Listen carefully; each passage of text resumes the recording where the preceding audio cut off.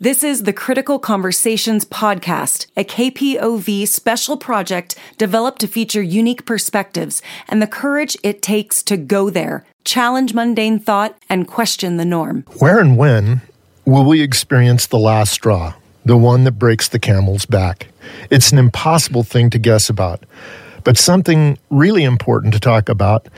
Welcome, my brother from another mother, Redmond City Councilman Clifford Evelyn. So, hey, Steve. Where do you want to start out with what's going on?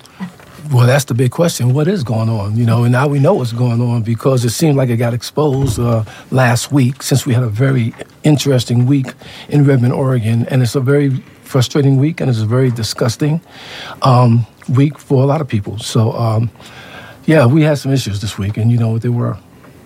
Yeah. It would be hard to imagine that there aren't a lot of listeners who don't know part of this story. But I think Ed Fitch did a wise thing in the previous city council meeting by not taking up the issue. Can you tell us why and what your opinions are about his movement? Well, first of all, Ed Fitch is an excellent mayor. He has his intellect level is really high, and he did the right thing. Instead of, while everyone's riled up and upset and kind of angry, he gave us a cooling down period. He says, before I go into this, let's sit back, let's reevaluate it, and when we come to the citizens, we're going to come prepared with statements and things like that to talk about it, and we're going to talk about it in a constructive manner, because it's not about what happened. It's like what's going to happen now. Where do we go from there?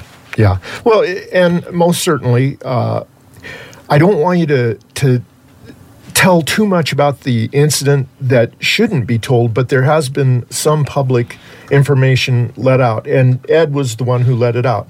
And I think one of the worst parts about this hate crime was the fact that they abused an animal to do it.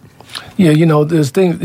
Animal abuse is problematic to me anyway, because I love animals, And the fact of the matter is that someone would go to that extreme to send a message, but wasn't a man enough or woman enough to come forward and just say how they were feeling. I think it was disgusting because of the fact, like I said, without giving up too much information with the ongoing investigation, is the fact that the raccoon was shot. He was left there to bleed out in front of Ed's office, and as people know, my name was attached to it, not on the window of the office. And, I think it's very important people to understand this relationship with raccoons and people of color and things like that, and also to understand that people it's called a link. And what people need to understand is, like, if someone would go to the extreme to kill an animal to make a statement, the next step is killing someone else, a human being possibly. And that's from my law enforcement background. Yeah, I think it's hard to imagine. It truly defies my capacity, and especially because I'm white. Right. And the population of people of color have to feel incredibly threatened. Well, and I believe they are, and it's kind of interesting because at the last city council meeting that we just now had, which was this week, we had a couple people get up and speak and talk about it, which is good.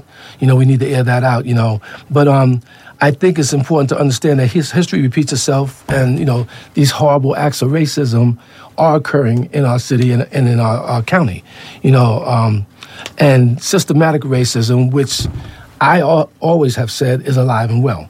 I remember when I was running for office, we were being interviewed by KPTV or somebody, and it was during the pandemic, and I was on screen. Obviously, I was the only black person on screen that was running. And one of the gentlemen that was getting ready to speak, the first thing that came out of his mouth was, he said, before I get started, I just want to make sure that everyone understands that there's no such thing as systematic racism. So me and the person I'm sitting back saying, well, where did that come from? No one even asked the question yet, and you're just going to open up like that, So to me, what I'm saying is this. People know that there's problems. Instead of addressing the problems and try to pull the city together, there's people that's trying to polarize us, and we're not going to let that happen.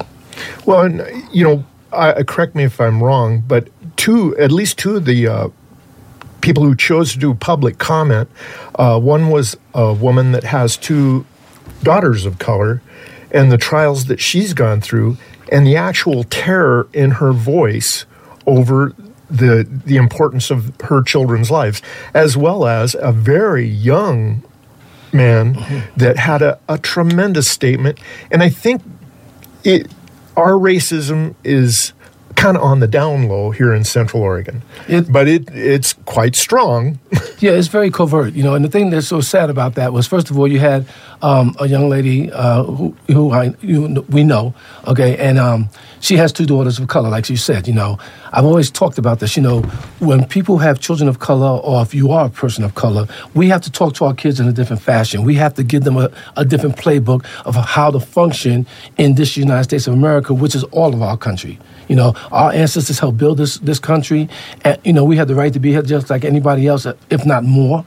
And the fact that we got to train our kids how to navigate through a system that has law enforcement and government that's supposed to protect us, and they're really not doing a good job at it, is insane. And then to hear that little kid, and he was a kid, not a young man. Right. I think he was like 11 years old or maybe 8. His name was Gavin. And, he talked about, and he was trying, he's being as articulate as he could about how he's being called the N-words in our schools at 8 years old.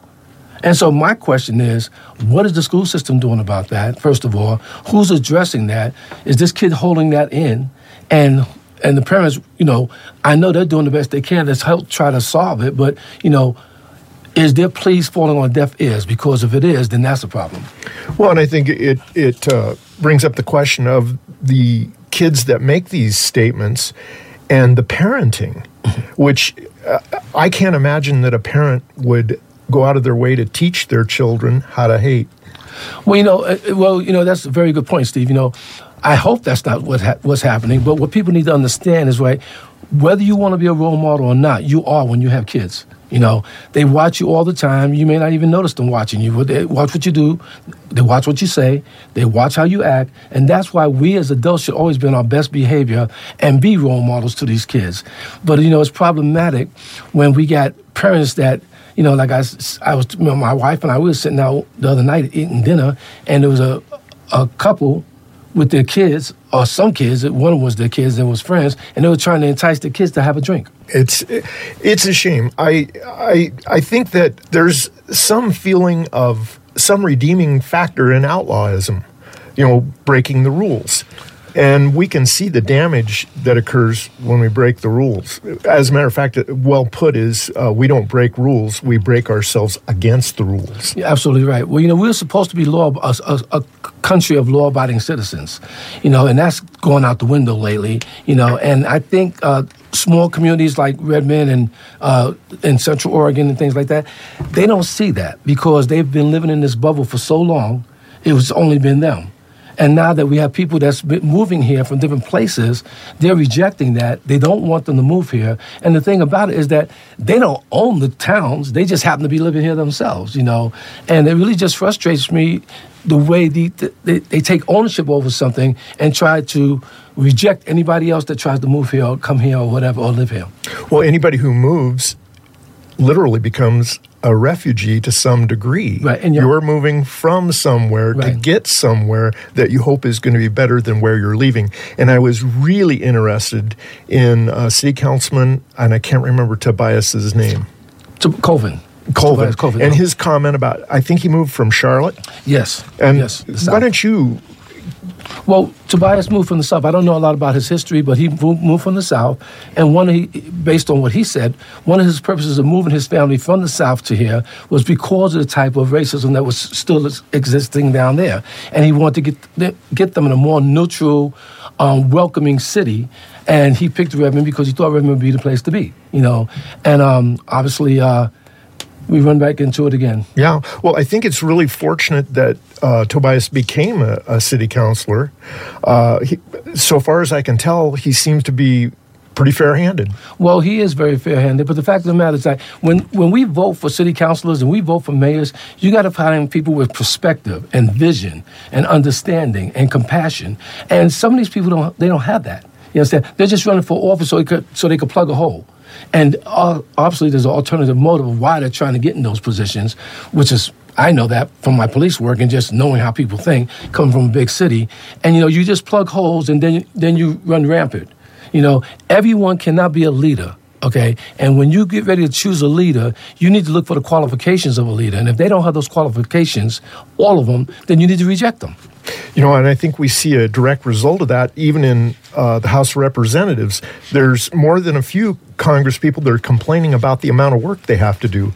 Being a politician is a responsibility that I don't think a lot of people understand at all. Well, they don't understand the responsibility, but I can tell you what, they sure welcome those six-figure checks that they get because, you know what, they're making some money up there, you know, and we vote them into office to make decisions, hard decisions, you know. And like I said, you know, we in City Council, we don't make a lot of money. You know, we get a stipend, you know, and we don't do it for the money. My colleagues and I and the mayor, we're in position because we want to see Redmond become the place that we want it to be, which is a good place, open to everybody and welcoming to everyone. That's why we're doing it. Inclusive. Exactly. Inclusive. Exactly. No Inclusive. question about it. Mm-hmm. No, it's a shame that this incident occurred. I think we're all going to hope that eventually the perpetrators are found. Yeah, well, we hope so. This is going to be a tough investigation because of the fact that, you know, you got to gather a lot of information and then you got to be able to prove it, you know. So, and if we do, then that's great success, you know. And if we don't, then we need to move forward. But what we need to do is make sure that we got all the mechanisms in place to make sure this doesn't happen again. Well, Clifford, thanks so much for being with us today. You've been listening to a KPOV Critical Conversation. To hear more engaging interviews on important topics, please visit kpov.org/criticalconversations.